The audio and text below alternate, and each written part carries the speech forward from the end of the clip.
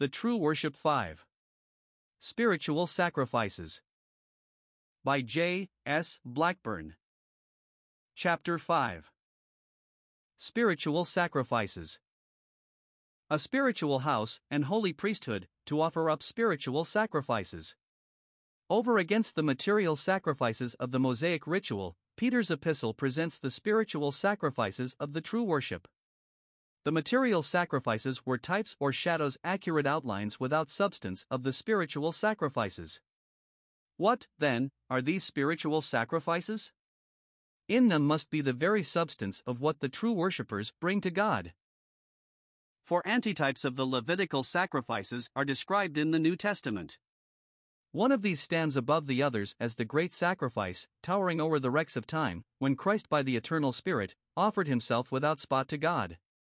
This sacrifice stands forever apart and unique. It will be the subject of the song of the redeemed in heaven, when there is glory to God in the church by Christ Jesus throughout all ages, world without end. Amen. This sacrifice of Calvary is his work alone, and no other can share in it. Next might be placed the passage in Romans 12 verse 1, I beseech you, to present your bodies a living sacrifice, holy, acceptable to God. The tense implies not a continuous or often repeated sacrifice, but a once-for-all decision, motivated by the mercies of God, previously explained. The meaning here is not stated to be the work of a priestly family, offering in worship, but uses the concept of sacrifice to portray the irrevocable way in which it is the believer's privilege to yield his body for God's use. This sacrifice will accompany sincere worship, but it could hardly be the spiritual worship itself. Hebrews 13 verse 16 presents an important subsidiary application of the idea of sacrifice, in doing good and giving for the needs of others. For the present purpose, the habitual employment of the spiritual house, the Christian priesthood, is the subject of 1 Peter 2 verse 5. What do the Levitical passages themselves, illuminated by other parts of Scripture, yield as we meditate upon them? We proceed to a conclusion by 4 steps. 1. Those sacrifices which could be brought as a willing response to God, in contrast to those commanded for sins and trespasses, bear several marks of a distinctive character. Associated with them were indications that they were offered to bring something pleasurable to God. The first of these indications is the repeated statement that they were for a sweet savor to Jehovah. We are not to suppose that burning animals were intrinsically pleasing to God, but in the scheme of redemption they were a sweet savor to God because of their typical significance. Certain accompaniments of the sacrifices also suggest a fragrance and sweetness rising to him. On the meal offering was put frankincense, and when the moment of offering arrived, though only a handful of the meal was burned as an offering, the burning must include all the frankincense thereof. Moreover, certain actions connected with the sacrifices vividly portray a presentation before Jehovah to give him pleasure. Parts of the peace offerings were waved and heaved before him, as though he wished to linger, with his people at peace with himself, prolonging his delight in the offering. Thus the Levitical commandments bear the character of being designed to represent what was pleasurable to the Lord. 2. Is there the faintest doubt in Scripture where the Father's pleasure is centered? In eternity and across the whole arch of time, the Scripture speaks with one voice that the Father's full delight is centered in his Son.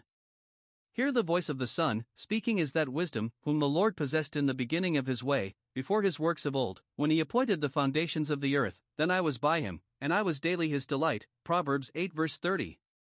Of him who was wounded for our transgressions and bruised for our iniquities, the Lord calls, Behold my servant. Mine elect, in whom my soul delights. Isaiah 42 verse 1.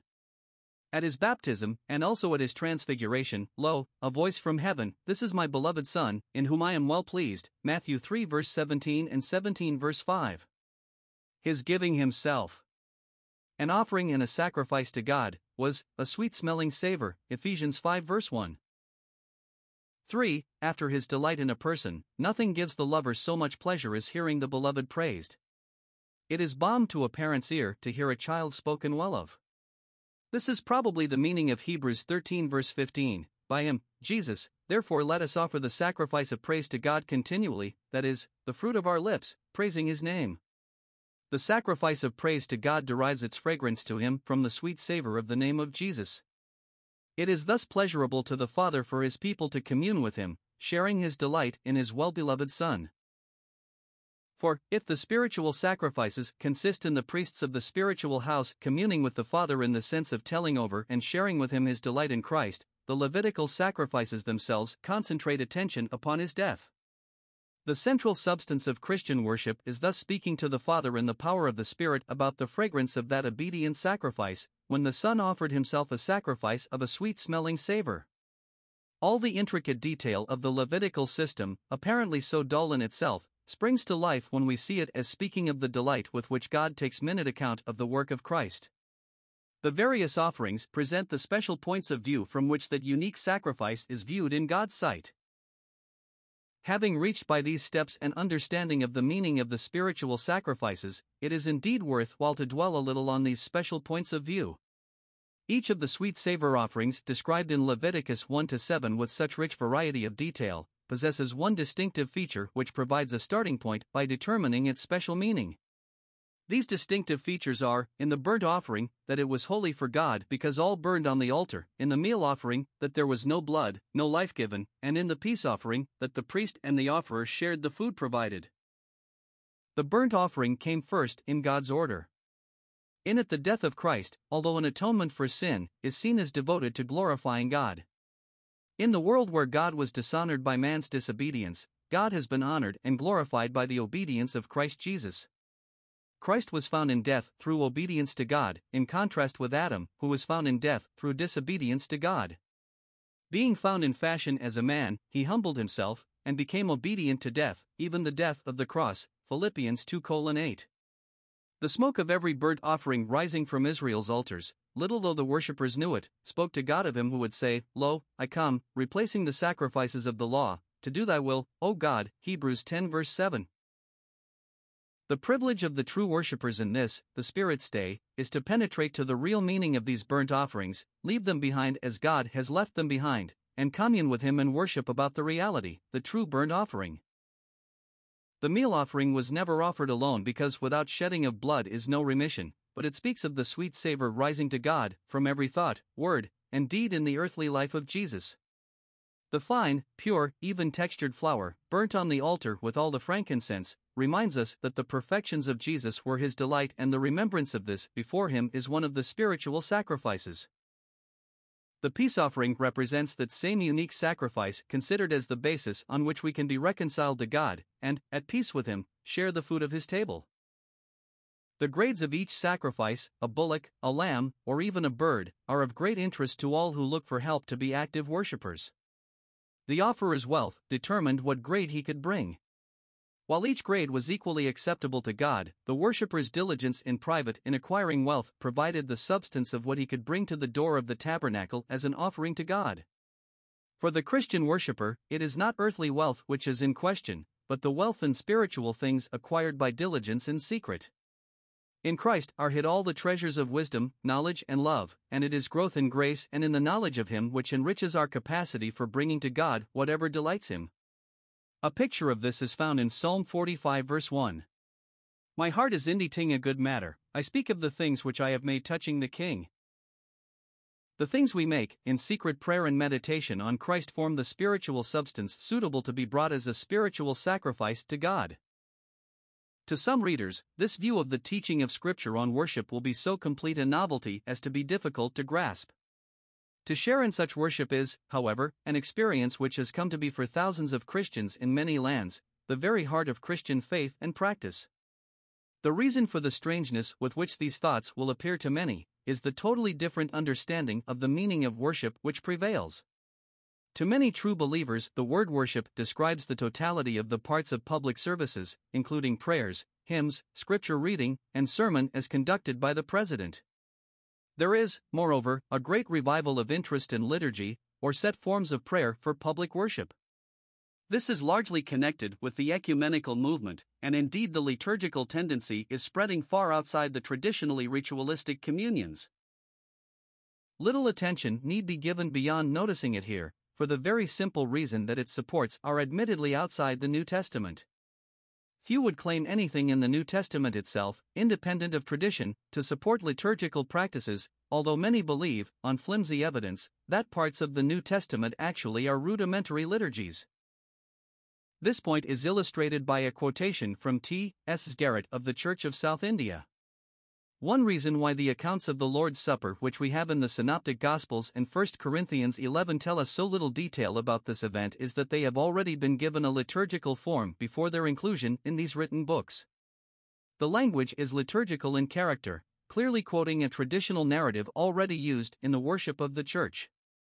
There is much to be said for the view that parts of the New Testament were composed for liturgical reading. How can we know that these are liturgical passages? Here is the answer. All this is interpreting details in the New Testament in the light of what we know of Eucharistic worship in the 2nd and 3rd centuries, but if these conjectures are correct, there is in the New Testament at an earlier stage of its development that same dynamic combination of liturgical order and charismatic freedom which seems to have been characteristic of the fluid Eucharistic rites of the pre-Nicene Church. See note. To see certain passages as liturgical is thus conjectural, based on tradition. Note. Christian Worship T. S. Garrett, 1961. Pages 35 to 37. End of note. Many a true believer, in repeating by rote from the Missal or the Book of Common Prayer, O Lamb of God that takest away the sins of the world, will be in heart and spirit offering up a spiritual sacrifice, and, pray God, these pages may help some to do so. Nevertheless, such a person is rather in the position of a person driving a car with all the brakes applied, since all around is designed to encourage an Old Testament worship, and he has to go clean against the stream in offering worship in spirit and in truth. A fixed liturgy removes altogether the rich variety of that free utterance of what each has made touching the King. What has been gained in its place is a form of lovely words of venerable and dignified antiquity. The appeal of these is not denied, but must be resisted strong in faith, if we are not to sell obedience to the authority of the Word of God for human tradition.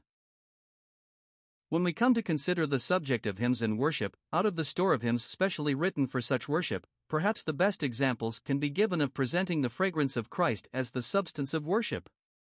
One such may well bring this present chapter to a close. Blessed God and Father, in thy sight, we bow and own thy grace, we worship in the glorious light, which shines in Jesus' face. The glories of his work we bring, be glorified we see, his deep perfections gladly sing, and tell them forth to thee. He fills thy presence, fully known, to thee alone is worth, but in our hearts thy light has shone, as sons of heavenly birth. Lord Jesus Christ, we praise thy name, in God the Father's ear, and worship thee, thou holy Lamb, whose blood has brought us near.